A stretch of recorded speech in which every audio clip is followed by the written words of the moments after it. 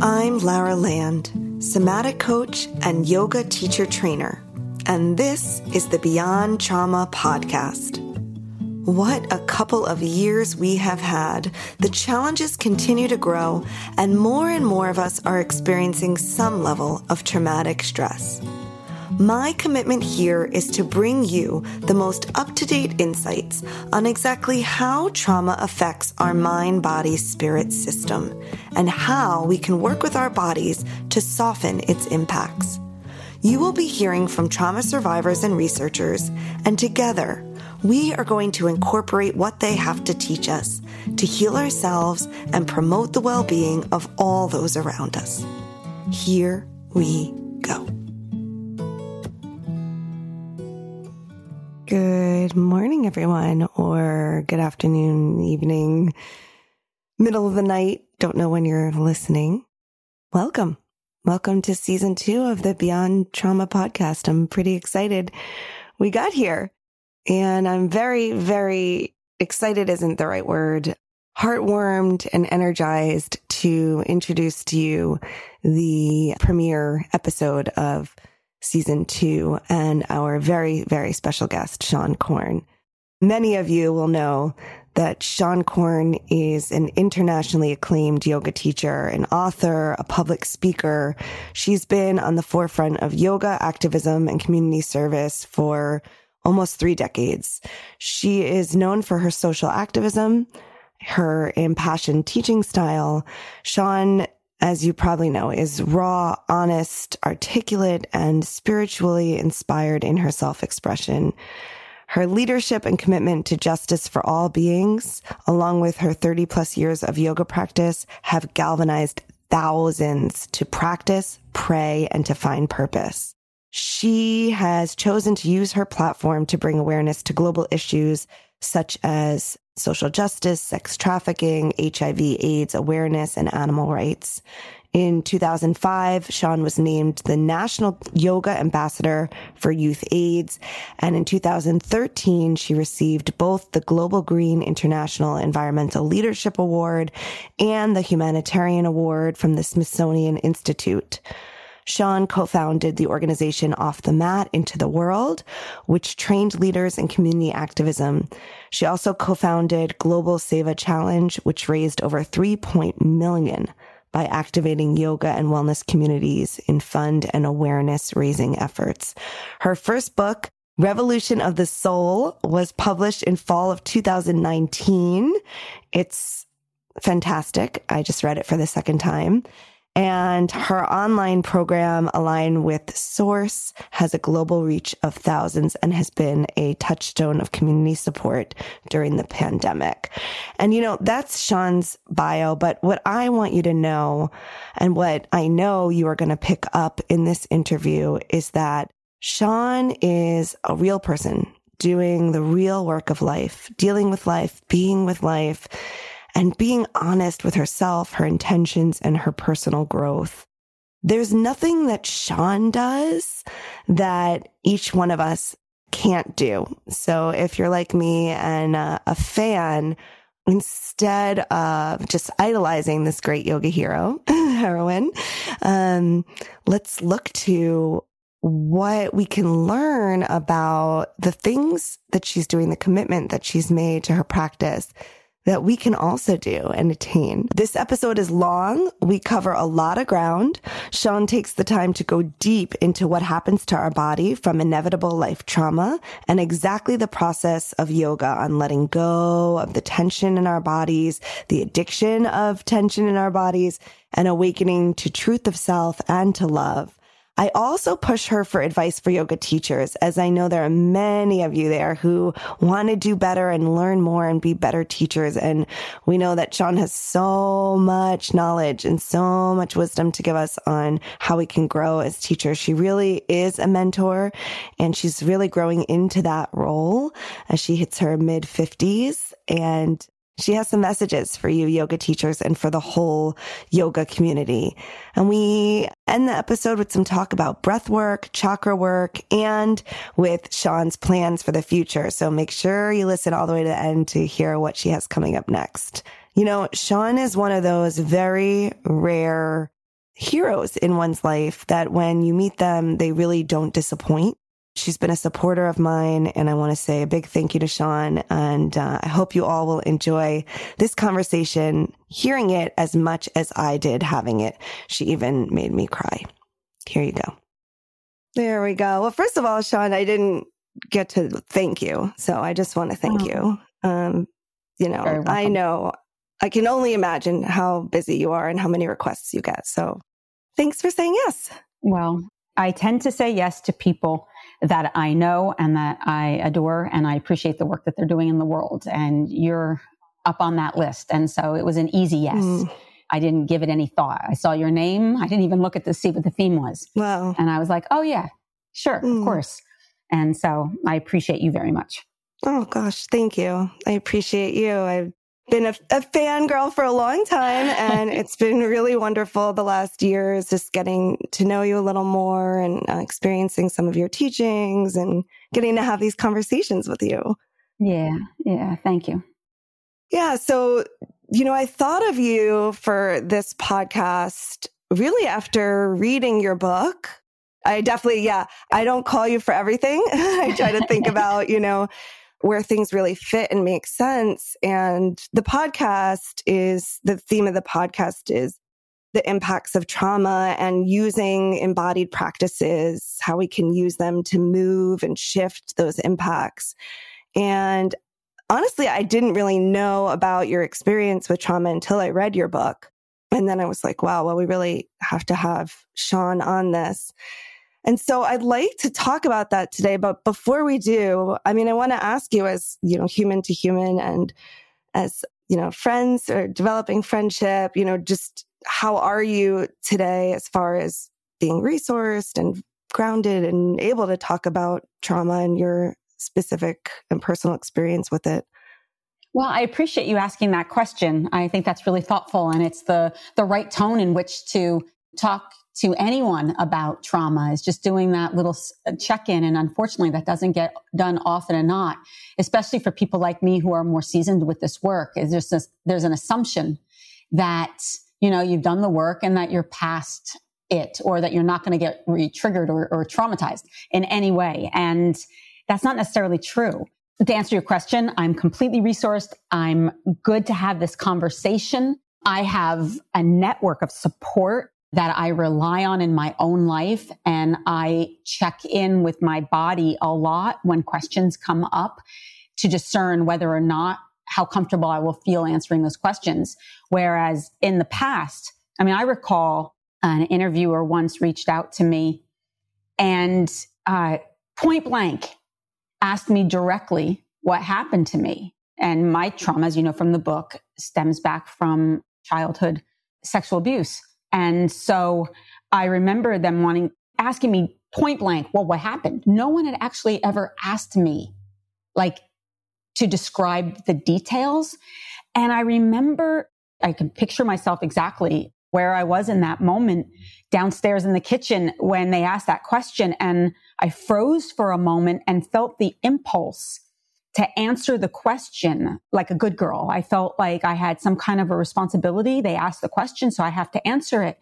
And I kind of stammered and I began to uncomfortably respond. And then all of a sudden, the little voice in my head was like, you have agency. Mm-hmm. You don't have to tell anything, or you can tell everything, but it's on your terms. And I said, yeah, I'm not going to answer that question. But I almost did. I almost did out of just habit, conditioning, fear, that old traumatic belief of not being believed. So it's like, oh, then I'll prove it. Here's, isn't it enough that I said it, that this is what it is? And so, that was, I don't even know how long ago, 15 years ago when that happened. And I remember just thinking man, this work, it never ends. It's a constant checking in with yourself because every day is different. So again, to answer your question, today I am good and I am resourced to talk about trauma without fearing that I run the risk of in any way re-traumatizing myself or getting triggered. And if I do, I also have the capacity to take care of myself and to let you know what my boundaries are within that. No, thank you for that answer, and really like detailing that, because I think I could definitely relate to and feel in my body that impulse to answer someone's question and feel like I have to.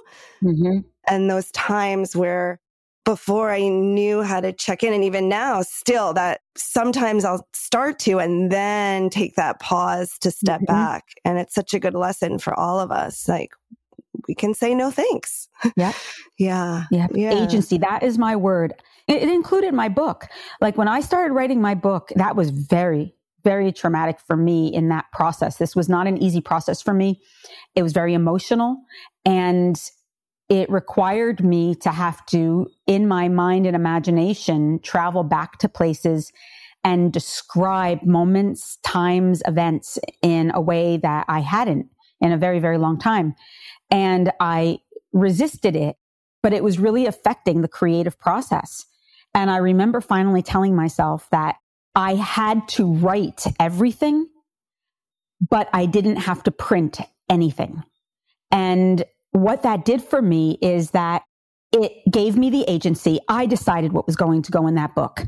But before I could decide what went into the book, I needed to write it all down. I needed to look at it. I needed to feel it. I needed to revisit the places, the smells, the textures, the clothes. I had to process the emotions and in some ways feel it and then become more neutral to it. Only then could I decide what would stay and not stay in the book. And that was one of my mantras was also just agency. You have agency. This is your story to tell. So by the time I was done writing the book, it didn't have the same charge. I felt like I was able to put into the book what I felt was relevant to the book creatively, what was relevant in terms of moving the story along, but that I can also get rid of anything that I felt was going to be too just unnecessary, sensational, things that I just didn't feel comfortable with. I was able to pluck them away, but I didn't have by the time it was done, it was more looking at it and saying, well, this doesn't feel relevant to this particular book. This story doesn't really add. I could say this in one sentence, but it couldn't happen until I fully went into the experience. It speaks to the power of agency. And also I'm just thinking about the power of journaling, like as a tool. I'm thinking about just how getting it out on the paper can release some of that charge of an experience. For me, it's difficult because I have something that's, what's it called? Something recall, psychological recall. I can't remember exactly the name for it, but like, for example, there's one lie in my book, and that lie is the texture of the rug. When I describe a moment when I had a flashback while I was in a yoga class, while energy is moving from my body, I get an image that I hadn't had in a very long time. And in that image, I describe the texture of the shag green carpet underneath me as being soft. That wasn't true. The texture was actually very scratchy and very rough. But I remember when I was writing this story and I was really like pouring it out in detail, the moment that I had entered into the room with this scratchy rug, I was transported. And because my recall is so great, I suddenly was able to remember conversations, remember the emotions, remember sounds around me, remember the feelings of dissociation. It came at me very, very intensely. And the whole book was like that for me as I started to, because in the book you have to paint the picture, give the details, but those details spun me into recall. And so when I knew that I was going to have to read from this book, I decided I did not want to ever mention, I didn't want to talk about the scratchiness of the carpet, although I am now. And so I decided that, again, I have this choice. That rug is now going to be soft. That rug, every time I read that rug is going to be soft. So it doesn't propel me into that, I wish I knew that term, psychological recall, something recall. So for some, journal writing is very difficult because, like me, it pulls them into the senses, the sights, the smells, all of that, and it becomes too painful. For some people, it's painting is what allows them to express their emotions. For other people, it could be something that's not as direct, like the practice of yoga or meditation or other things. Going into nature, there's so many different ways in which we can process the experience. Yeah. But journaling is definitely one of them. I find that personally the deepest and the most challenging. Yeah, so let's talk about the writing of the book and some of the stories in the book. The book is called Revolution of the Soul, for those who don't know or have it yet. Highly recommend it. And I do want to talk about some of those stories that you share in the book. One of them is where you talk about you're kind of coming out of that initial beginner high of yoga bliss, like everything was feeling great. And then some stuff is starting to come to the surface. And if I can quote you from the book, you say, even though I still enjoyed periods of contentment as my yoga practice deepened, I would get flashes of awareness in the quiet moments of meditation that were uncomfortable and disturbing. Thoughts of my childhood would suddenly arise, seemingly out of nowhere. And then you go on to say, was yoga suddenly messing with me? Why was all the breathing, moving, and sitting, stirring old shit up? Shit that I hadn't thought about for years. Maybe you can share a little bit about what was starting to come up. And also, you mention in the next line or so that the teacher had warned you, like, this could happen, stuff could start coming up. And I was curious because a lot of folks who listen to the podcast are yoga teachers themselves. Are you glad that you had got that warning that stuff can start to come up in yoga? Do you warn your students? Like, what's your perspective as the teacher? As a teacher, yes, I'm glad I got that warning, and definitely I let people know in classes. It's the phenomenon of the practice, whether the teacher is even talking about trauma. When you move and breathe and your body is finally ready to release that long held tension that is often caused by suppressed emotion, stuff comes up on the mat. And at that point, it can take a student by surprise, scare them, confuse them, think that they're doing something wrong or that yoga's not for them. I think it's very important to normalize the mind-body connection and the phenomenon of discharge, of energetic release. When I first started practicing yoga, my practice was very physical. For the first, I'd say almost 8 years, it was not spiritual. It was not emotional. I did it solely for the health and the wellness. If a teacher talked about God, I just tuned out. I'd hear other people having emotional responses on the mat. I didn't understand it. I just figured they were having a bad day. I didn't associate it necessarily with the yoga. For me, it was just a matter of getting stronger and more flexible. But then a shift started to happen as I explore in the book. These memories kept coming up. And what would happen in the yoga practice is then I'd start to fidget. I'd look around. I would project onto the teacher, like, oh my God, when are they going to get us out of this pose? They're making me feel uncomfortable. All of the ways in which we avoid what actually might be arising. What I learned from my own experience was that it took about 8 years of really hardcore physical practice to release the layers and layers of armored tension that cloaked my body, tension that I relied on for control and for protection and for safety. And the practice just slowly chipped away until one day, my nervous system was titrated and regulated enough that the deep held emotion that was at the root of this contraction finally had an opportunity to release itself. And in that chapter of the book, I'm available and ready for this. Even though it freaked me out, I was also simultaneously aware that it needed to come out.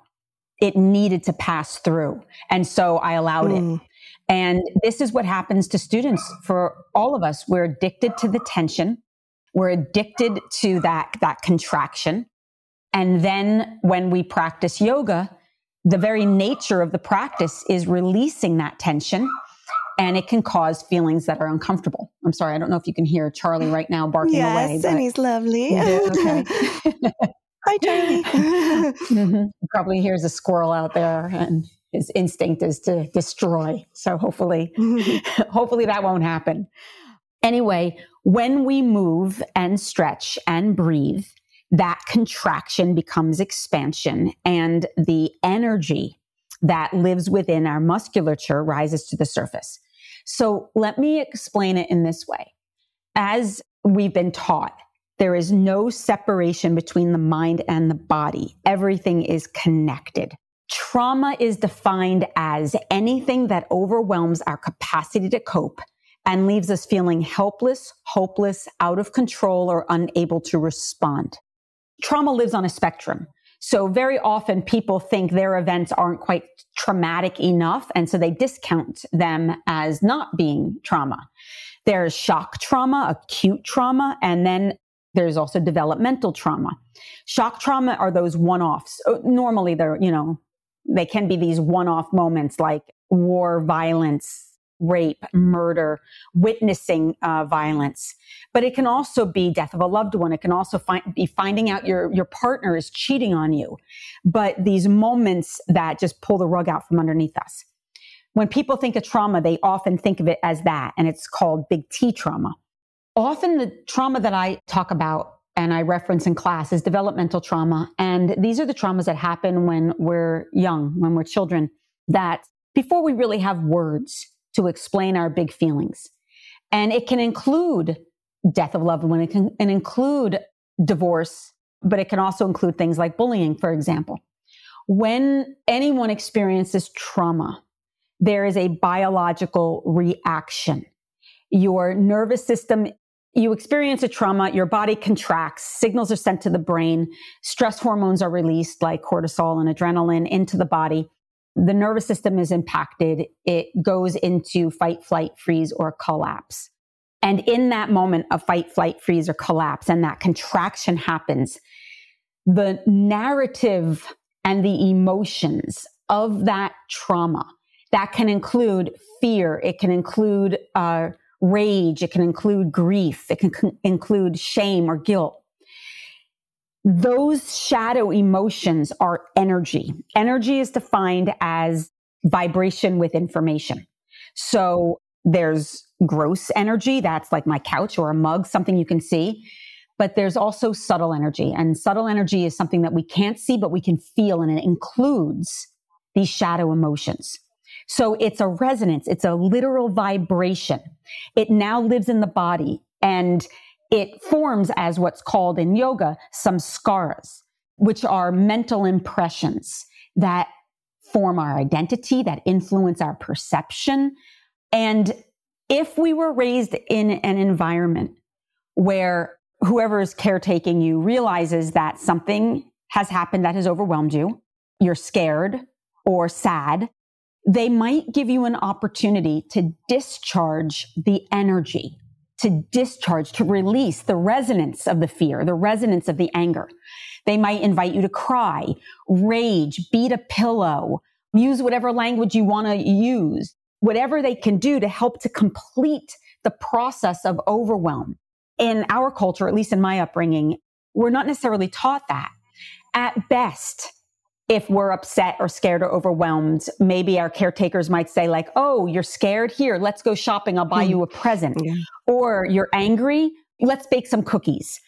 We're taught to self-soothe using external stimulation like food or like other kinds of rewards.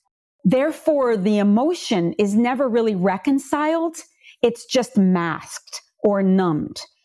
And because it's cumulative, it means that every single time after that original experience, I have a moment that within the unconscious reminds me of that assault or insult or whatever that trauma was. My body, out of self-preservation, will contract and contract and contract each time. That contraction is tension.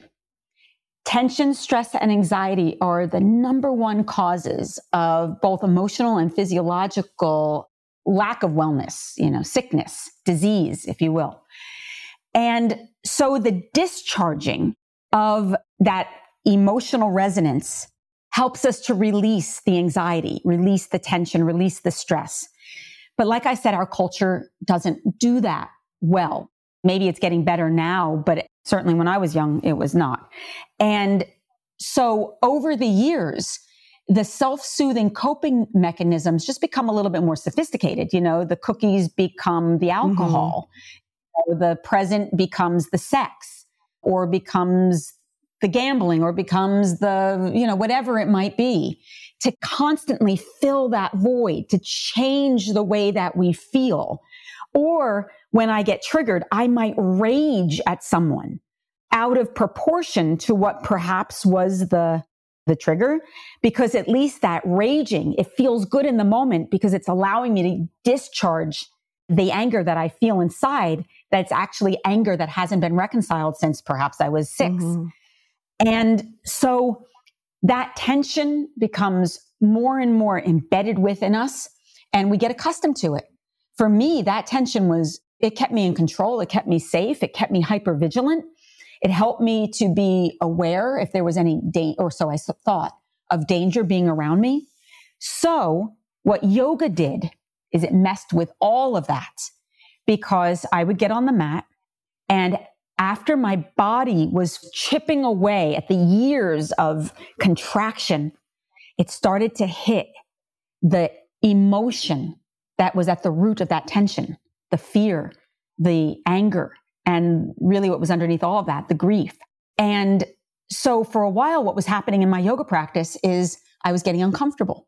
I would fidget, I'd look around, I'd project onto the teacher, I'd fantasize, I'd dissociate, and I'd think, why isn't my yoga working anymore? I used to really love to come into the class. Now I'm just annoyed or checked out or bored. But all of this was my unconscious dissociating. My nervous system was saying, danger, danger, you're getting too close to the core. You need to find ways to escape these feelings.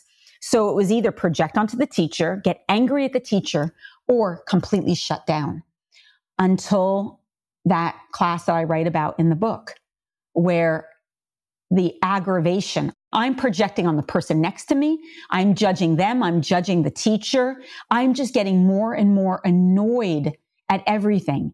And then my body started to shake, little tremors in my hands that felt, it wasn't like people would look at me and I'm having these violent shakes, but they were physical tremors that I could look at my hand and be like, I am shaking. Why am I shaking? What is happening to my body?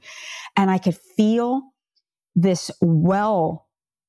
all this emotion coming up and up. And for the first time on the mat, I couldn't dissociate from it. And I had to leave the room, and had one of the most intense emotional releases that I had ever had in my life. That was both terrifying and utterly relieving. My body ached for this release for, at that time, 20 years. It had held on because I'm a survivor, and I'm resilient, and I'm strong, and I'm focused, all that stuff. That's amazing. And it was also masking the deep vulnerability and the fear I held in my body. And that class allowed it to release. And I literally shook it out of me, cried it out of me. And then when I went back into the room, I heard everything differently. It was as if the teacher was speaking only to me. It was as if they were reading my mind and knew exactly what I had just experienced. Mind you, that teacher had been saying the same stuff for years, but my awareness wasn't available to it, didn't hear it, didn't associate with it, relate to it until I did. And then in that same class, I was flooded with memory. As I held the poses targeted different areas of my body that held on to different parts of the narrative. And the sensation was suddenly so intense. But if I stayed with the sensation, suddenly my body would open to it, and I'd have this release of both emotional and physiological tension. It was something that suddenly not in that class, but later I'm like, oh, that's why people were crying in class. Yeah. That's why their body was releasing old stagnant energy. They didn't even need to know what the story was. They were just allowing space for it to be like, okay, just move through. So I know that was a very long answer to the question, but I wanted to give some context to what we're talking about and to my experience and to what I've witnessed countless times over the years, maybe not to that dramatic degree, but when I see it, I certainly know how to speak to it. And most importantly, normalize it, because the mind and body are connected. The body remembers everything. The tension is part of our survival mechanism. The central nervous system is deeply impacted by the practice of yoga. And as much as we can release the tension and aggravate the central nervous system in yoga, we can also call back the parasympathetic nervous system and find the tools to be able to resource so that we can manage the big feelings, get really present to it without dissociation, and in time, find the grace, find the deeper meaning, if you will, find the freedom from it. And that is what yoga gave to me. That's pretty big. And you've gone on to give that to so many others and, create space and the opportunity for students to release if that's what's needed for them. Mm-hmm. Yeah. That was just a part of the inevitability of my own journey. Not right away. I had to figure out what the hell was going on. I simultaneously worked with a therapist. I've been working in therapy since I was 18 years old. I was very well aware. I never didn't have memory of trauma. This was something that was understood within me and certainly within members of my family. It's something that I sought support for at a very young age, at 18, but it was all from the neck up. No therapist at that time had helped me understand that it was in my body. So I could tell you how I feel. I could tell you my story, but I wouldn't actually feel it, if that makes sense. Oh, yeah. And it wasn't until I got into yoga where it was no longer intellectual. It was a felt experience. And my tapping into my vulnerability was so terrifying because when I experienced molestation, I was 6 years old. You're nothing but a bundle of vulnerability when you're that age. On every single level, you rely on everyone around you for your safety and for your survival. And so what I learned early was that vulnerability is not safe. And so the yoga practice, part of the inevitable healing is that you have to drop back into that vulnerability and let go of everything that you think you know, have to let go of control. And when your nervous system says that equals not just danger, but in some cases death, that doesn't sound like a good place to be.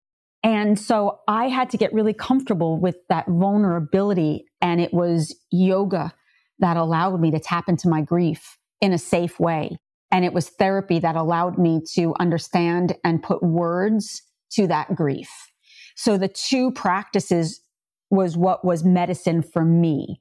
I don't think that yoga, unless you have an incredibly skilled yoga teacher, I don't think that yoga alone is the medicine, nor do I think therapy alone is the medicine. For me, the two together was like I watched my life transform. And relatively quickly, like it's just like every day insights and a level of acceptance. I was no longer freaked out or surprised. I was like, oh, of course, this is what I'm going to have to confront. And I know how to stay present. I know how to stay resourced. I know how to stay in my body. I know how to forgive myself. I know how to forgive others. Tools were given to me during this period. And as I got more comfortable and excited about this process, I felt more capable of holding space for others and not necessarily inviting them, but like I said before, normalizing it, shining a light on it, acknowledging it, not making it weird or bad or wrong or flawed, but letting them know that dissociation is a natural part of the healing process. So is reactivity. It's the detox, but witness it on the mat, watch when it comes up in life, acknowledge it and unpack it. But I don't shame any part of the yoga practice. It's messy. It's complex. It's deeply unique for each soul. It's incredibly brave. It's unbearably vulnerable. It's sometimes boring. You sometimes hit these just flat plateaus, but all of it is, for me, integration, expansion, integration, expansion. It's like when I hit those plateaus in my practice now, where I'm like, oh, there's no new insight. It's flat. My body's not changing. My mind's not changing. My life's not changing. In the past, when I was a younger student, I would think I was doing something wrong. Now I look at it as integration, that my nervous system is saying enough. Now we're just going to take the time to integrate everything that's been learned. There's going to be no new information, no new insight, no new shifts, not yet. Until the nervous system titrates, regulates itself, then all of a sudden after that, my body is ready to go and my mind is ready to go to another realm of awareness. And so I always look at those like plateaus in the practice that a lot of students they're like, oh, my yoga's not working anymore. I always think, well, just wait. Just get on your mat. Just keep doing the practice. Don't even think about it. I actually had that as a question for you, because even after practicing so many years, have you noticed a cycle in yourself? Like, is there kind of a rhythm amount of months or periods where things are feeling like stuff is happening again? And then those kind of plateau periods, have you noticed how long they last? Is it the same or does it change? It changes all the time. I don't even really give it a lot of thought. It's just, I just get on the mat and practice. And then there are these shifts that like, oh, look at that. I'm in a really, I'm in a big shift cycle now and have been actually for a few years. And it's amazing. It's interesting, especially coming through the lens of an almost 56-year-old woman. I just perceive it completely differently. And I imagine, what would this have felt like at 25? It would have felt in some ways like a little death. It's because it's a shift in identity. Now I'm just really present to that. I'm in this transformative part of my practice after years of it being just kind of in a plateau, which I didn't mind. I just liked practicing. And I had thought like, wow, I guess, no major revelations are going to happen. And then it was like, oh, really? Like, okay, here we are. I think that's really, really valuable information, for listeners to take in, and even like for me to hear, because it can be boring, Yeah. It can feel like nothing's happening. Yep. It can feel like maybe I should be doing something else, or this doesn't work anymore. So many of those thoughts can come up again and again in a lifetime of practice. Completely. I think that's why my commitment has always been to demystify the practice of yoga. Sometimes we have just some magical thinking around the practice that every time we get on the mat, it's just going to be all like, rainbows and unicorns. And sometimes I'm just staring at the floor thinking about the dust bunnies that are collecting underneath my couch and completely disconnected. And then 10 weeks later, I'm having an ecstatic experience in my body and just feel overwhelmed with gratitude. Yeah. So in my experience, it just has its own rhythm. Any life-changing moment, when my dad died, for example, the pandemic, those moments I've gone into deep, deep shifts in awareness. Like my practice was needed more than ever and the insights were quite intense. So usually milestone moments can certainly kick the dirt up around me. But I don't think I have an attachment to it. I just trust the practice this way and normalize that whatever is happening is really true to the moment. Just get on the mat whenever you can, even if it's for 20 minutes, move the tension, move the energy, because I know that when I don't practice, the tension that accumulates in my body is so familiar that it actually in some ways feels good. And before I know it, I'm, bitching at my partner, or I'm flipping someone off on the road, because they cut me off. I'm falling back into old behaviors that feel right, feel righteous. But that's power over, because in truth, I'm tapping into that part of my consciousness that actually feels insecure or scared, power under, and I'm trying to compensate and will fall back into old patterns. And so that's why when I get on the mat, I've often said this as a joke. It takes me 2.5 hours of yoga a day just to be somewhat kind of pleasant. And I mean, even though it's a joke, there is truth to it. When I move and breathe and release just a little bit of the tension, I feel different. Yeah. And when I feel different, it reminds me of who I am. And when I'm reminded of who I am, then I see you differently. And when I see you differently, I respond to the world with more compassion and more love. And if that is what I can accomplish each and every day, then my yoga is working. Well, that's it. I mean, that's the big picture. And I want to go back. I want to kind of put a bookmark in this part of the conversation, because I do want to ask you about maybe some of your more recent revelations, if you're open to speaking to them, and kind of where your edges are.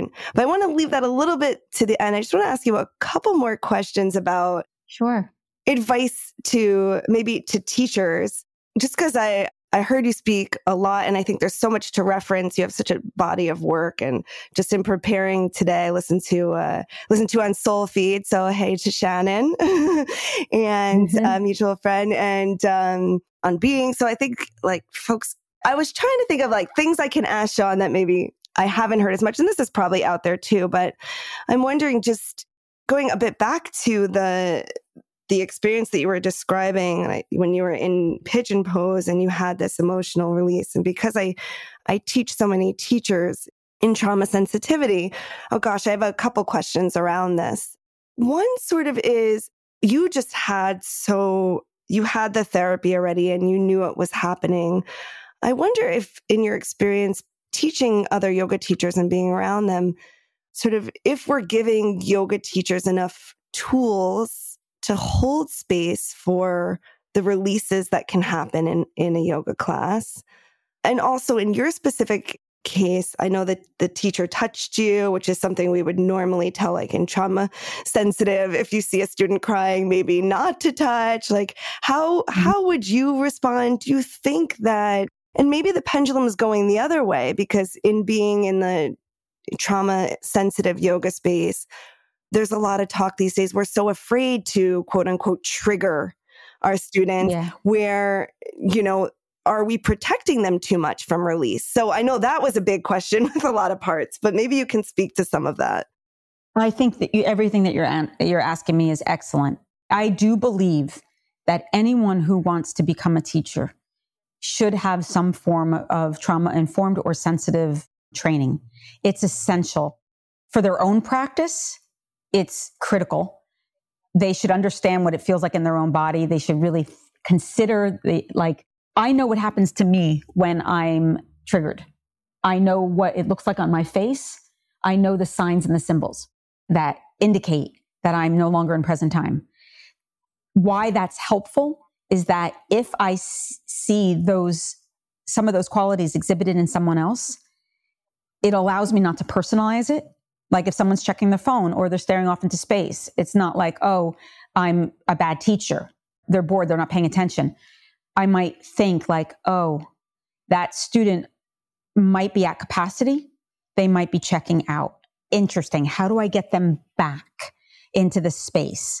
And there's a lot of different ways in which people respond to being triggered in any way. And remember that trauma lives on that spectrum. It's what's traumatic for me might not be traumatic for you, and vice versa. So I do believe that teachers should have that knowledge and skill within their own body, as well as how to manage a room. I also, to your point, think that it can put us as teachers so fearful of triggering a student that not everyone in that room is having the same experience. They want to be pushed. They want to go to their edges. But if we're presuming that everyone in this room is having the same kind of trauma response, it's difficult then to be intuitive. And I think that's the word I want to use for teachers. For me, I have the skills and the training, but like any kind of art, you want to have the technique and then throw it away and allow for intuition to come through. Certain students you do not touch, certain students need it. Sometimes, like for example, if I get a sense that a student in the room is having an emotional response to something that I've said, I might just check in. I might come by them.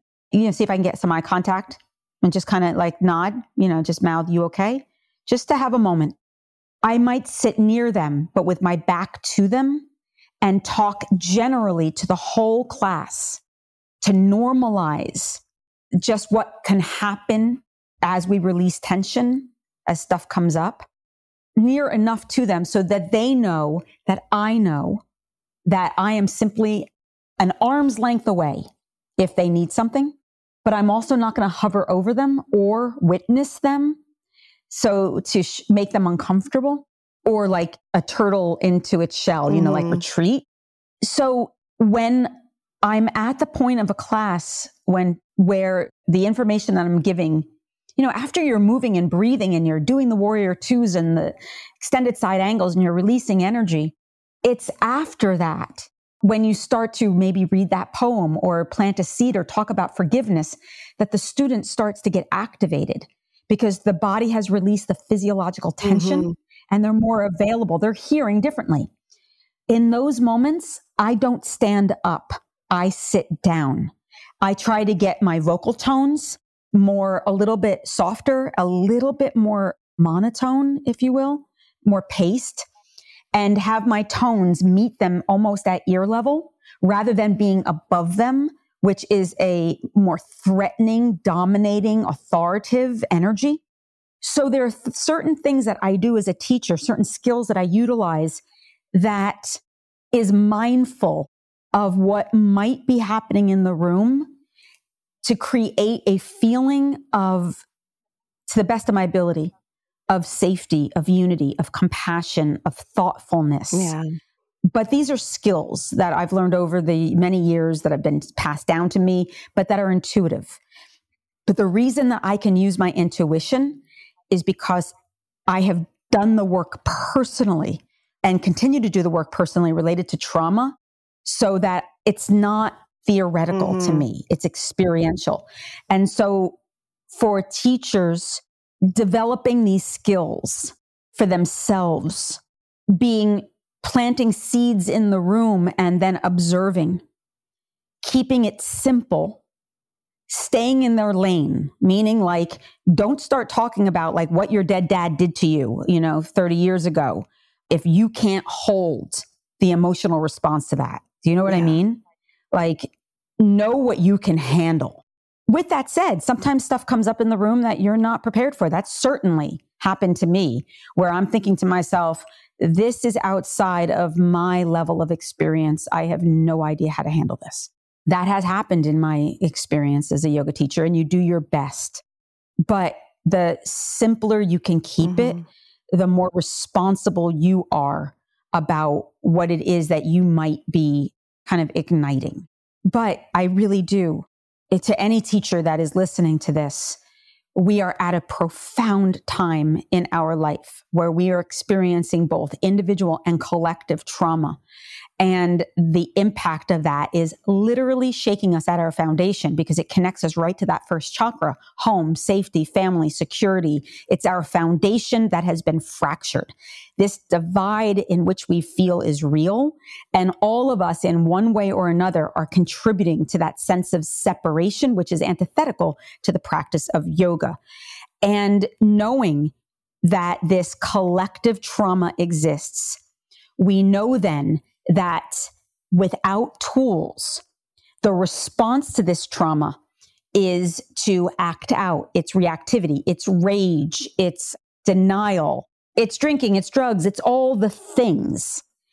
So yoga teachers right now are more essential than ever to acknowledge the trauma that exists in the planet, what the normal response to this trauma might be when we don't have tools for resources, what the tools for resources are, and the space of discomfort that as we approach these tools and eradicate our habits, what that space of discomfort might feel like in the body until we can transcend it, and what the reward, if you will, might be, which is understanding your true self, being more compassionate to you and then therefore to others, and feeling that responsibility within yourself to do everything that you can to heal that divide through your own words and actions and deeds. And so this is a very important time because trauma is not just a catchword. It has been in our a consciousness forever. It's just being excavated and named.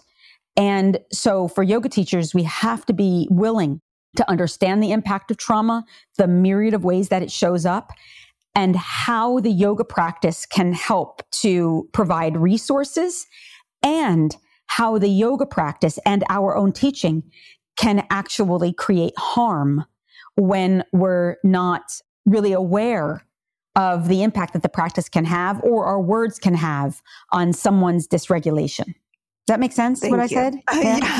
Yes. Mm-hmm. I'm like, this is the speech we need to hear. Yeah.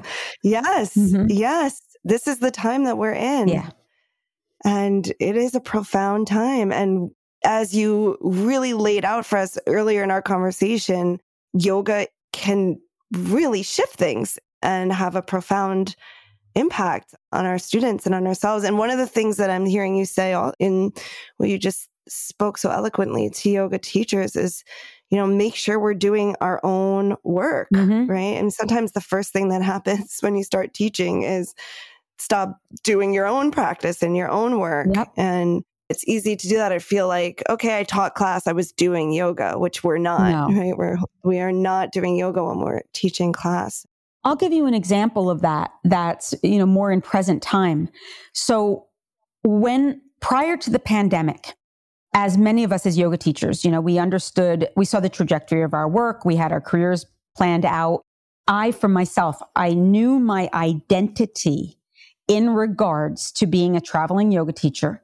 I knew what my role was, what the expectations were, and how to meet the moment. When the pandemic hit, of course, me, like everybody else, the traveling stopped. And I sat with it at first and I was like, this is interesting. What's coming up for me? And at first it was fear related to basically survival, my finances. Like, well, how is I going to pay how is I going to pay my bills? The logical part of my mind was like, wait a second, you're fine. You've got money saved. You have a family. You have resources. You could be out of work for a couple of years and you're okay. So that's not what's coming up. All right. I had to take that first thing, that very practical thing, well, how am I going to survive that? Take that off the table. That's not what the issue is here. What's coming up? What's really what are you feeling in your body? And what came up for me was identity. I didn't know, who am I if I'm not teaching, if I'm not on the road, if I'm not impacting thousands of people, if I'm not speaking. My whole life is speaking. My sense of self at the time, what I was observing was I had no idea the depths of my attachment to that part of my identity. I am loved and I am valued when I show up and teach. And arguably, there's no one who showed up harder and taught more than me. I mean, I've been on the road for 2.5 decades, committed to this work, but never really stopped to look at how much of my identity was attached to being that hardworking person, to always showing up, to always being that one that could hold space. I felt an obligation to it. Now the obligation is gone. It's over. And I remember saying to myself, I wanted to be there for the community. I taught, once a week, a prayer-based class just to help. But I thought, I need to stop teaching. I need to stop altogether and process this, because my unconscious, that what it meant then was I actually teaching authentically to where I was in my life? Or was I leaning into what was expected of me based on this identity? Now, I wasn't aware of any of this, just so you know. It wasn't until the pandemic happened where I started to experience a panic and anxiety, which is not part of my personality, where I had to say, what's the core of this? So it was ego. And so I made the determination that I was not going to teach, except for that once a week class, that instead I was going to start from scratch, that I was going to begin with the sutras. I was going to study with different teachers, all online, of course, like everybody else, that I was going to go back to the very beginning and read the sacred texts, but from a new lens, from the lens of being someone who's at that time in my earlier 50s, my mid 50s. Who am I now? What do I want to teach now? What's happening in the world now? What is my actual relationship to it? What do I believe? And that couldn't have happened unless the world stopped the way that it did. And unless I was forced to get off the road, because the truth is I probably never would have, because I am a workhorse and I know my purpose, or at the time I knew my purpose, and my purpose to serve in the way that I was, but it was also being driven by something, an undercurrent of something, a shadow that I hadn't identified.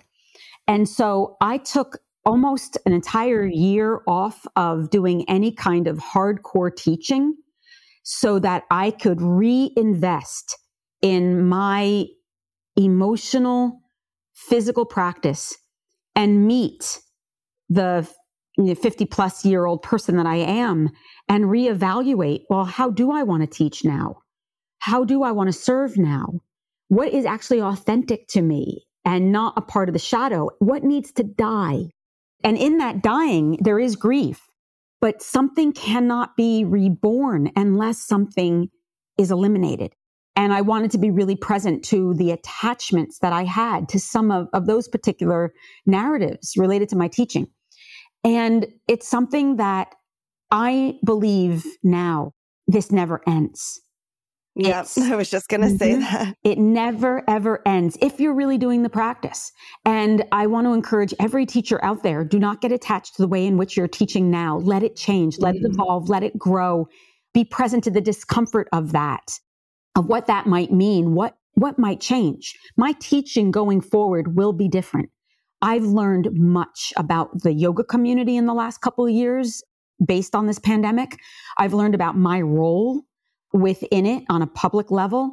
And I've had to suffer with people's projection of me, both good and bad, living up to expectations, both good and bad, and looking at what is the responsibility of someone my age with the experience that I have had to support and help other yoga teachers going forward, and to hold a mirror up to them so they can experience the places within themselves that are disconnected from God, and all the ways in which their own limiting beliefs are blocking them from sharing their own unique truths because of the attachment that they have to their own identity in this moment.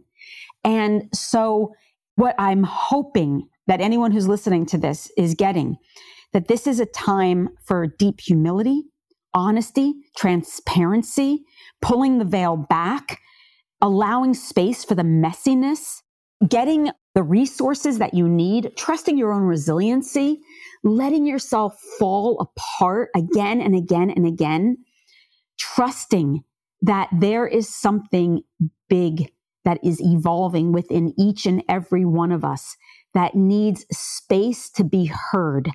And the way in which I hear it is on that yoga mat, is in the office of someone more skilled than I am to hold space for trauma and limiting beliefs and some scars, and can help reshape my perspective and give me the words, or help me to uncover the words so that I can describe my experiences from that felt knowing rather than intellectual. And this is what I hope for all teachers. Don't get attached to who you think you are in this moment as a yoga teacher. Let it evolve. And that's what's been happening to me these past couple of years. And it's been painful and so exciting. I'm more excited. I'm chomping at the bit, if you will, to get in a space where I can stand in the presence of other people and really let loose. That hasn't happened in a while. Like, I just feel like I'm a racehorse. Someone's holding the reins. I'm not quite ready. But when I am, I cannot wait to see what moves through me. But like I said earlier, intuition is a skill. I didn't say this, but intuition is a skill. It's not a gift. What I said earlier was that in doing trauma-informed work and working with students, it requires intuition, but intuition that is grounded in skill. And so right now, I feel that I am developing new skills that when I do get in front of, bigger groups of people, how those skills are going to inform my intuitive knowing now feels like it will be an incredibly creative release and one I look forward to. Wow. Okay. I hope to be one of the first people at that class. That sounds really big. And it's just beautiful to hear.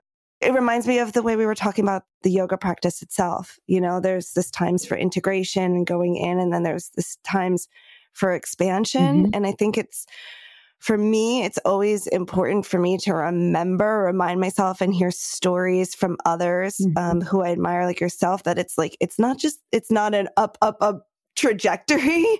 I mean, I know that, but it's like this re-knowing, that there's a kind of spiraling and pulling in and coming out. It's just beautiful to hear your personal and most recent account with that. I'm also, and many of us are, right, experiencing that as we go through this pandemic, and all the challenges that we're facing right now are causing many of us to deeply reevaluate our lives in what could be a really good and transformative way, if we can allow ourselves to be in the breakdown part of it, right? Yep. Because it is a breakdown. And there's a level of performance, a hierarchy that exists within the teaching of yoga that I personally want to see dismantled. This is not the time. It's exhausting. I don't want to be spoken at. I want to be spoken to.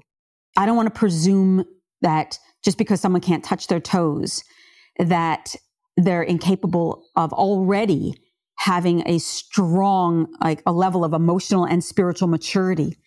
I think that we need to share experiences, be really transparent and honest, and take away this performative nature as if somehow as teachers we're above it. I mean, I've always pushed back against that. I've always tried to be really transparent as a teacher. I've always tried not to buy my hype. When I came up as a yoga teacher, there was no celebrity yoga teachers in that way. It didn't exist. There was a couple, but they were men and doing some DVDs. It wasn't the same. And when it happened, I thought, oh, this is a trap. This is the thing that's totally going to trip me up if I buy into this. And so I fought it and fought it and fought it. And it might be coming from New Jersey and coming from a more blue collar background, where you don't buy that hype. You don't do that. If you do, someone's bound to smack you in the head. But yet, as the social media expanded, I saw people craving, addicting this celebrity, this attention, this hierarchy, this glamour. And again, I've lived it for decades. And so I understand the seduction of it, but I also understand the shadow of it. And I'm hoping that as we go forward, that changes a little bit. And I intend to try to model that to the best of my own ability, to be really humble and open and give everything that I've learned. I will give it away, not covet any of it, not covet my prayers, not covet my sequences, not covet anything as if I own it.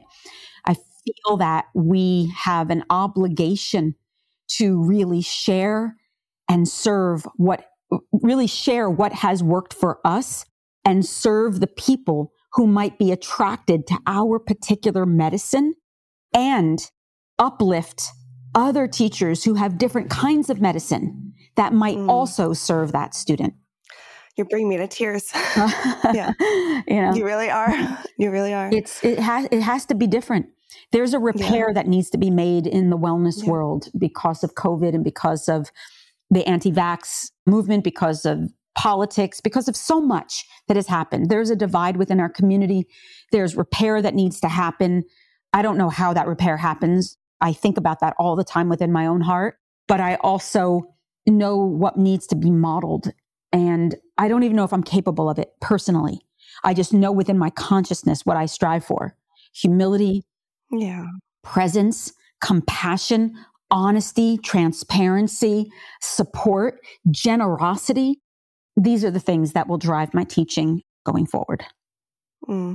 Well, I think they have already. I suspect that it's being revealed to you again, maybe at a deeper level, and it may feel like, wow, I haven't been, I'll just speak from my own experience. Like I know sometimes when those things are re-revealed at a deeper level, it's like, have I been doing that? Have I forgotten that? But I think those words that you're describing, Sean, have always been there, and perhaps you're feeling the next level of them. So I appreciate that, but also don't want to discount what you've done previously. And thank you. Yeah, it's just a deepening and deepening. Yeah.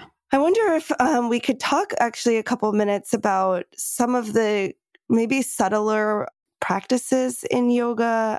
One thing I wanted to touch upon briefly is a little bit about breathing. I know you mentioned in the book that how important it was to remember to come back to breath. And breath, the quote that your teacher said was breathe and everything changes. Yeah.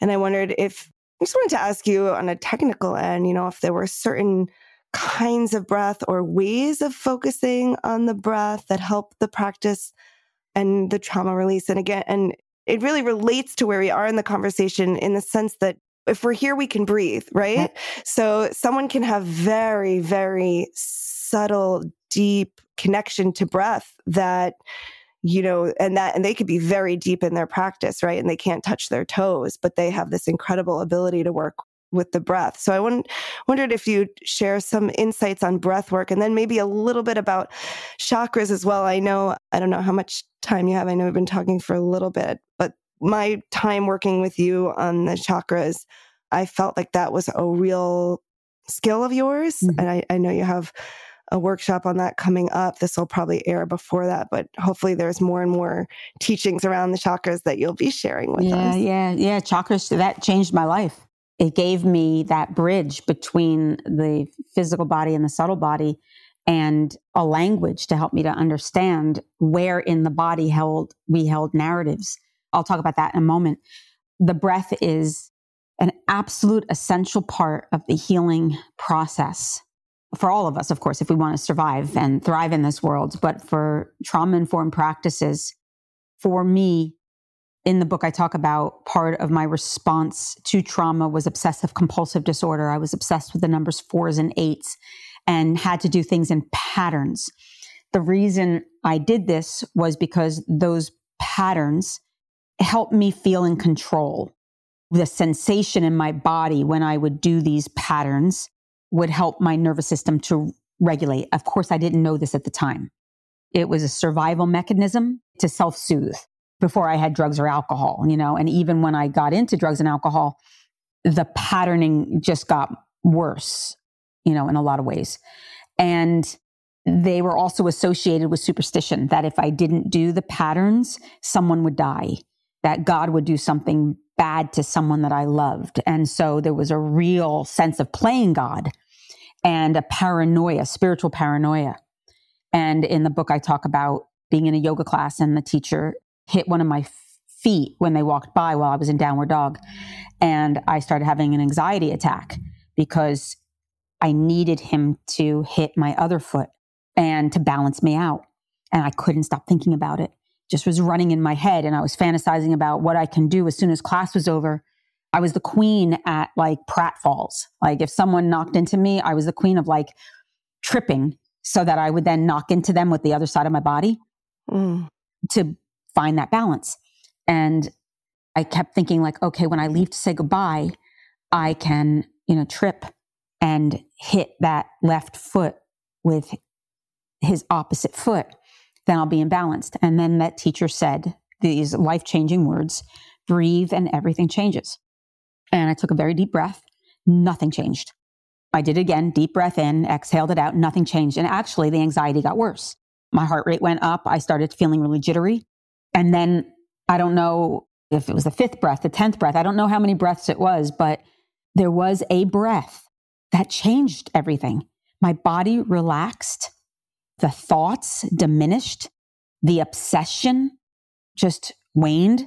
And I was able to leave the studio without, tripping and having to, make a fool of myself for the 100th millionth time. And no one died. And sat with that all day long, wow, that never happened. I never broke a pattern before. And it was the breath that let me break the pattern. And I started to experiment with it afterwards. And what I noticed, and I keep drawing your attention to this specifically, was what I noticed was that at first, the deep breathing actually triggered me more. It caused anxiety. It caused feelings of panic. Panic that I knew I can make better if I just did the thing. But the more I waited and kept breathing, it had an impact on what I know now, the vagus nerve, which runs from the brainstem through the body. That one of the ways in which we can tone the vagus nerve, and the vagus nerve communicates with the heart, the lungs, the guts, and it activates the sympathetic part of our nervous system, which puts us in fight or flight. But it's when you regulate it, it impacts the parasympathetic nervous system, which puts you in rest and digest. And by breathing deeply, by chanting, by practicing yoga, by practicing meditation, it has an effect on the central nervous system in a variety of different ways, but definitely through the vagus nerve. And it's a physiological response. It's not magical thinking, but for some of us, like myself, I am a chronic dissociator. That's how I respond to my trauma. When I'm in dissociation, my heartbeat slows down dramatically. My breathing slows down dramatically to the point where there's huge pauses between my inhale and the exhale. To the outside eye, I look calm, grounded, present. I'm just completely checked out.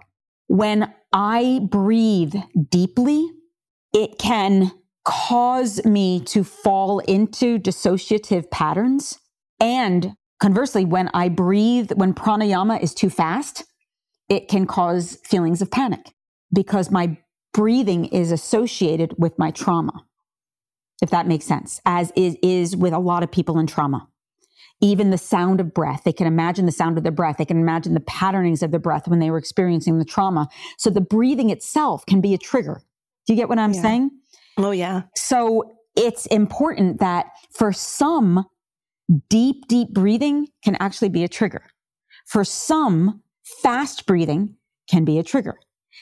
For some, fast breathing is a healing component, and for some, deep breathing is a healing component. For me, I had to be careful about breath retention. So I could breathe in 4 counts, breathe out 8 counts, no breath retention, breathe in 4, exhale 8. That was what I did for my nervous system, that it could handle it until I could then eventually bring in breath retention without going into dissociative patterns. It took me a long time before I could do things like Kapalabhati breathing. That was a total trigger for me personally. Couldn't do it. Now I can do it, but for a long time I couldn't. So deep breathing helps the vagus nerve to regulate, which then kicks in the parasympathetic nervous response. It is a biological reaction to the breath work that we do that literally changes our mind. And so that's the one thing that I'll say about breathing, and that it's not one size fits all. Yeah. That's why I think in Iyengar practices, they consider pranayama very advanced. Yeah. Even in my own teaching, I'm very conservative when I bring in pranayama, because even though it's great for most of the people in the world, I am aware that some people are going to get activated or triggered because of these exercises, and that they need to be eased into them a little bit slower. Like I said, 4 in, 8 out, that often, or it could be 5 in, 10 out. It just depends on someone's lung capacity. Now, the chakras, that's a whole other thing. How do I even begin with this? I know. What I will tell you is that the role of the chakra is to distribute prana through the whole of the body. Prana gets stuck in the body because of tension that is often caused by trauma. So I'm trying to connect the dots.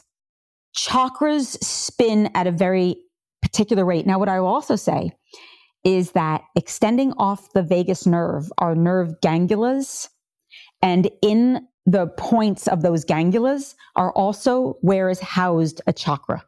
So when people say that there's really, you can't see a chakra, you can only feel it, there is some physiological connection between the ends of these nerve ganglias and where the chakras live within the body.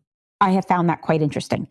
Yeah. So the chakras spin at a very particular rate, and they are impacted by both our internal life as well as our external environment. So they're constantly receiving stimuli, information. A chakra gets blocked because of historical trauma, cultural trauma, educational, religious, personal abuse. There's all different ways in which the chakra is rendered either deficient, moves too slow, or excessive, moves too fast. It doesn't matter what it does. They just exhibit different personality qualities, traits. But once a chakra is imbalanced, it impacts the rate of prana getting distributed to that area, which can lead then to an imbalance. It can lead to vulnerability in that area because as we know from Eastern medicine, that if chi is not running through the nadis, through the channels of the body, it can lead to illness. And so the chakras, if they're not distributing that prana, that area gets stagnant and then is vulnerable to tension, vulnerable to illness. So the connection is, if you understand the individual chakra, the trauma that impacts that chakra, the places in our body that are associated with that chakra, where the prana is distributed most, what the personality qualities look like, we can then be able to understand the narrative that we're holding onto and what within that narrative needs to be understood and transformed. All right. So for example, the first chakra, which right now, by the way, our entire culture is in a first chakra crisis. First chakra it's at the perineum, at the very, base of the spine. It affects directly the legs. So it includes the knees, the ankles, the feet, the rectum, the lower parts of the intestinal tract. It affects the spinal column. It impacts the teeth, the bones, the solid parts of the body. This chakra is our foundation. It is the root of who we are. It's about family, home, safety, security, our culture, our tribe, if you will. It's the thing that helps us to feel that we are a part of this world.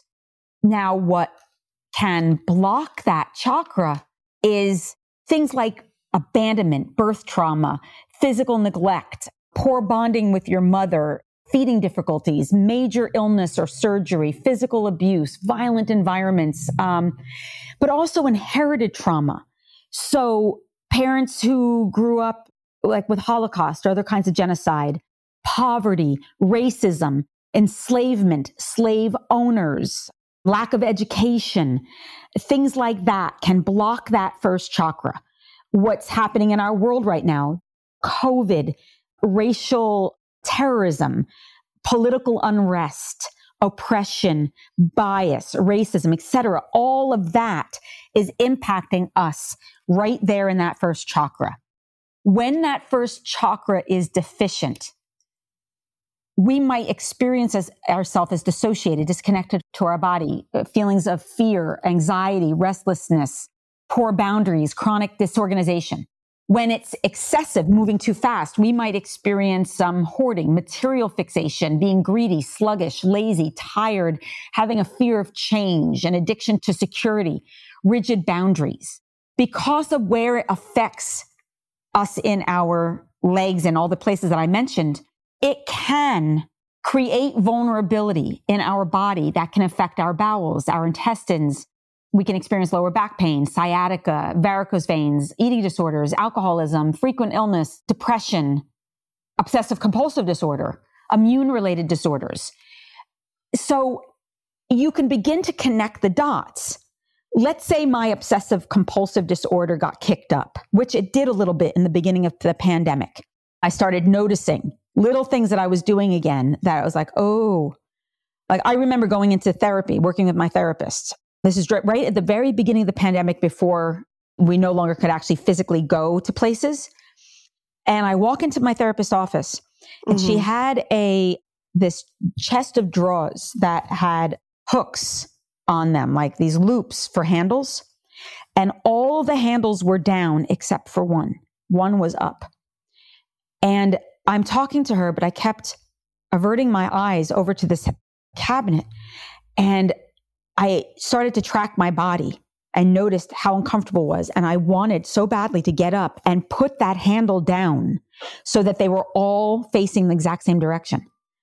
And I thought, oh my God, I of course I addressed it immediately, because I knew that if that was my body's way of saying that you're experiencing anxiety, you're experiencing something that connects to the root chakra, a lack of safety, a lack of security, this unknown.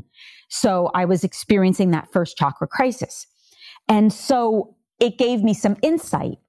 Rather than acting out, I was like, oh, I need to ground myself. I need to breathe. I need to remind myself of I need to feel the feelings, they're real, and simultaneously find the skills of resource so that I stay in my body. So the chakras can be an excellent way to connect the dots of what else might be going on in your body. Now, I also want to be cautious with this, because with chakra work, sometimes someone who's dealing with a critical illness, let's say breast cancer, for example, might be doing this symbolic work and thinking that they caused their breast cancer because they lacked compassion or weren't willing to forgive an event that happened related to their heart chakra, and that they're responsible for the illness that they're carrying.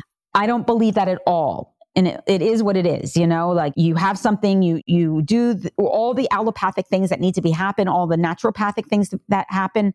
Sometimes an illness is an illness.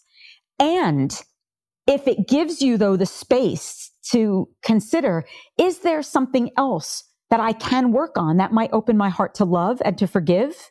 Why not? Why not connect the dots without going into, I made this happen? Because I don't believe that at all. And at the same time, I also do believe that if we're not addressing some of this shutdown, that we also can be available to things like, immune related disorders, or like in my case, obsessive compulsive disorder. So both are true. It's complex. I just always want to put that caveat when it comes to chakra work, because it always looks like we then created this because we haven't healed our wounds. And I'm just not someone who wants to subscribe to that kind of thinking. I think it can be hurtful and can cause people to stay in a cycle of shame and self-blame. So anyway, that's how the chakras can work. And you can go up the whole entire body, from matter into consciousness, looking at things from like the first chakra, home, safety, family, security; second chakra, sexuality, one-on-one relationships, emotions, creativity, sensuality; third chakra, self-esteem, self-confidence, willpower, ego; fourth chakra, compassion, altruism, love, forgiveness, bitterness, rage; throat chakra, communication, self-expression, the power of choice; into the third eye, which is intuition, imagination, visions, dreams; and then into the crown chakra, which is really being in direct relationship with the divine and opening ourselves to transcendence. And so each chakra impacts different body parts, holds on to different narratives. The addiction that we have to our narrative and our ego is what prevents us from ascending into the higher realms. And the chakras help us to be able to reframe our narratives, see a bigger spiritual picture to why things happen as they have, and move into our purpose. And usually our purpose is directly related to our trauma. Not always, but often, and in time. Like I always think to myself, like, I know why I'm so skilled at working with children who have been sexually abused, especially ones who err towards dissociation, because it's in my body. It's not something I read about in a book. I can feel into that experience with empathy. Where I don't have that, let's say it was domestic violence, I might be able to empathize, sympathize, but I don't necessarily have a direct experience. Not to say that you have to have a direct experience to be in service to anyone at any time, but I really do believe that if that is your experience and you have the capacity and the healing and the support to orient towards that population, there's no one better than you. There's no one more skilled because it comes from something true in your own heart. And you know what's on the other side of it, which is freedom. So anyway, in a nutshell, that's a little bit about what the chakras can do as one of the tools and resources to help to understand and to release the trauma that we hold on to in our bodies. And if people want to study that more with you, like I said, I know you have a workshop coming up. I think it'll be too late.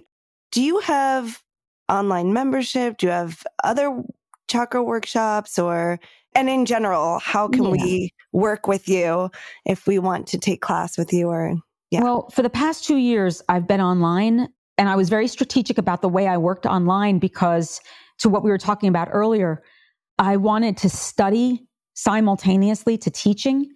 And so I organized it in such a way to start from the body to philosophy to the subtle body to chakras so that behind the scenes, I could really organize my thoughts, challenge myself, not fall back into old habits.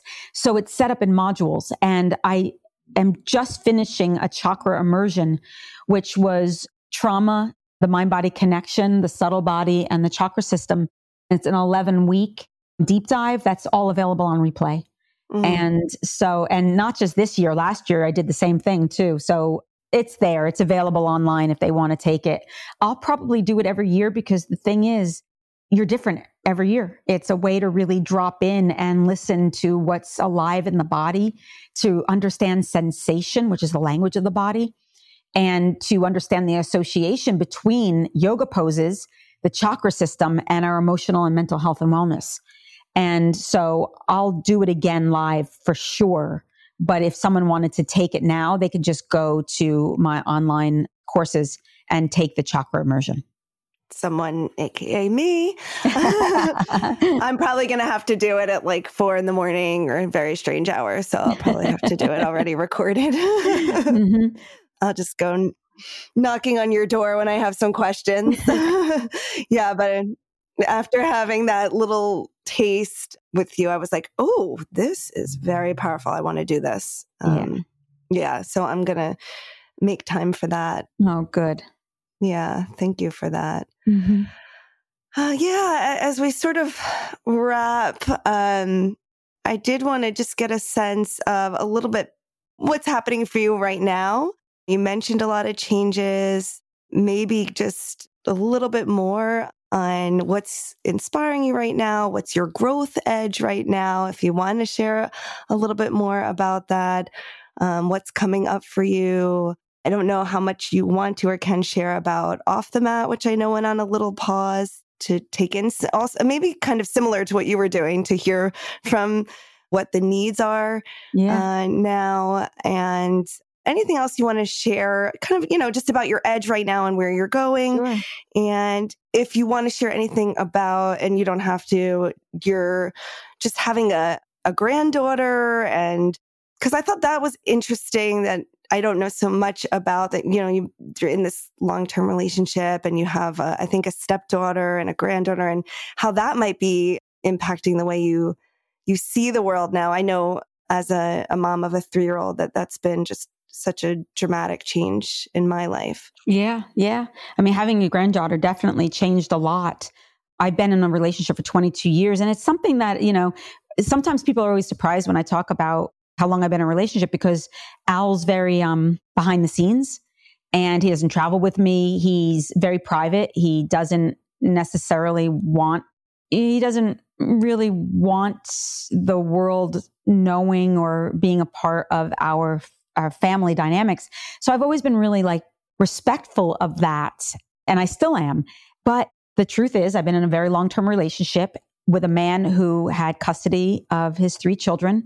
I came into their lives when they were very young, 8, 11, and 13, and became someone who was highly, highly influential in their lives and in their upbringing, which is something I didn't really appreciate as it was happening. It's now that they're adults, I can look back and be like, wow, that was karmic. Very, very karmic.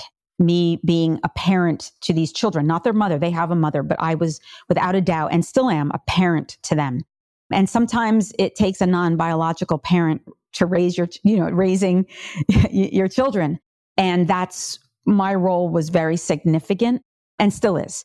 But Ruby had her baby during the pandemic, and something very deeply shifted in me related to that. I never wanted to have biological children. I was very, very well aware from the time I was young that I wasn't destined to have children, but I did want a family. And so I was very blessed that I got this instant family of 3 children. But so to have the gift of being able to be present to a child from birth, to be responsible for the shaping, the guidance of that child has been incredibly meaningful to me. And I thank Ruby all the time for just allowing me in this lifetime. Again, this is something that it was a sacrifice that I made for a variety of reasons, and one that I was very much at peace with. But I'm also, it wasn't like I was disgusted, it wasn't like that. It would be like, oh, I wonder what that's like. I bet that would be amazing. Yeah. It's not for me, but I bet it would be amazing to be given that gift and to have a stepchild in my life who wants my influence on their child, who values my presence, is just an unimaginable gift. And I'm so grateful for it. It'll be a long, long time before Alita is aware that I'm not biological to her. It will make no difference to her in her life in any capacity, I would imagine. And that's not something I had, which again, I'm just like, this has just been amazing. And I'm good at it. My partner and I are both. I mean, he's an amazing father. It was always very natural for him. I didn't realize how natural it was going to be for me to have an infant toddler in my life. And she's just the best. And so it's been an incredible, profound yoga, one I'm deeply grateful for. I'm intensely moved by. I hope the children have more children. I encourage it. So that's been a massive blessing, and one unexpected one, since I always knew I wasn't going to have children. So it feels just abundant and blessed. Other than like that, I'm not really sure where all this is going. Off the Mat took a pause because all of us were in the same page.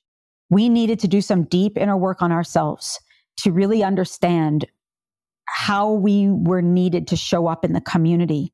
I don't feel like I could collaborate with someone authentically right this moment because I'm not 100% sure what it is that I want to share, let alone have to navigate someone else who might not know what they want to share. You know what I mean? Yeah.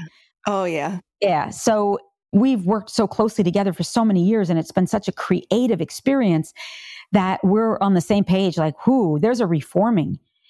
If we come together, we would do it completely different. The training would be different. It would be through a much more mature lens, but one that needs to be matured. It needs to be sat with. And we also felt, when we created Off the Mat into the world, in the mainstream wellness world, there were not a lot of people that were talking about social justice and providing the skills through that framework. That's not true anymore. There are incredible teachers who, because of their own lived experience, are doing it remarkably better, deeper than Hollis, Suzanne, and myself were doing, arguably. That's exactly what we dreamed of. And so I'm not really sure yet who we're teaching to, what's the best use of our teaching. And so better than fumble, especially when Off the Mat has been as respected as it has been, we felt, let's take a pause. Let's take a moment. The work is still continuing. Our community is thriving. We're just stepping back. Also, the fact that we're 3 presenting white women is really problematic. And Hollis, Suzanne, and I were also in agreement, like, I don't want to do this and continue to center ourselves, and centering ourselves when you're leading an organization is inevitable. So how do we do this differently? So we're trying to be really mindful. It's just modeling what we've been doing all along, like, just trying not to be attached and trying to continue to evolve. So that's the deal with off the mat. And we'll see how the off the mat as a functioning philosophy never ends. It's in all of our work. Yes. It's just doing it together in an organized way where there's a hierarchy and leadership is something that we really can't get behind, nor do we want to. So we have to shift it. And finally, I think mentorship is in my future. I was sitting with Al yesterday up on the yurt that we have that's near our home. One day I'm going to be building a home there. And some time ago, I had it in my mind that I wanted to build this off of the yurt, which is completely off the grid, a yoga platform that could hold 40 mats. And didn't really give it a lot of thought, just said it. And yesterday we were on the property and it's being built now, like as we speak. There are workers up there that are building this massive platform that overlooks the ocean and all of LA City, that's underneath this yurt, that there's a stairway that leads to this yurt. And I was sitting on the deck with Al yesterday saying, like, this is the first time where something is happening that I can't quite see the end result. That if I used my rational mind, I think to myself, why am I investing in a gigantic yoga platform in an environment where, like, I'm now going to need a bathroom and I'm going to need solar and I'm going to need this and that. Where's this going? And I said, I'm needing to say it out loud because I think I see where this is going. I want to teach teachers how to teach. And I want to do it in my environment in a way that is sustainable to me. Yeah. Where I can sleep in my own bed, in a place that is surrounded by nature, in a way in which I can help people find their voice, that I can teach them how to communicate to the themes that are relevant to what's happening in the world, how to pray, how to do it not in the confines of a yoga school that can often influence the way in which I teach, but instead have full accountability for the entire environment without being aligned with a school or a teacher's training or anything else. So I'm seeing that mentorship is in my future, that it's going to be done sustainably so people can come to me rather than me have to get on any more planes. This will allow me to be with my family. That is very important to me right now. And to continue doing my own inner work, which means dismantling my identity and showing up to teach in a new and creative way. So to answer your question, I love something this. is happening, but I'm not 100% sure yet what it's going to look like. Yeah. But I do think it includes this yoga deck. Yeah. The word that just keeps showing up for me as you're sharing is emergence. And that's been a kind of word in my life in the last year. So yes, it's been a word in my life as well. Emergence has very much been a word in my life. So it's a good word to be working with right now. Yes. Yeah. It's resonating. And I love how you're letting the unknown and the emergence happen for you. And I'll stay like the listeners on the edge of my seat and just wait to hear what happens. And I don't know, I'm getting a little vision of myself there one day visiting with you. Yeah. And your home and your beautiful environment there. I can just feel the ways that would be so healing and restorative and wonderful, Seane. And you can really see this vision. I appreciate the way you're taking care also of the environment and the way you're thinking about this. So important. And being in nature has been really resonant for me. And I think, for many of us, we're seeing how important it is to step back from some of our depletion of resource in our environment. So, yep. Yeah. Wow. Well, I've kept you a long time. I kind of had a feeling because I don't know. There's just so much rich stuff to share, and you're always so generous with the way that you share. And I just I really want to thank you for taking this time with me and with us. You're so welcome. It was my joy, and I appreciate this conversation. And anytime that I can talk about trauma, especially to yoga teachers, and I'm very grateful for you for asking and for giving me the space just to connect with you and with the listeners. It does my heart good, and I think that's what's needed right now, is just these opportunities just to share and to relate. So thank you very much. As we buzz around the busy world, it becomes clear there are billions of paths.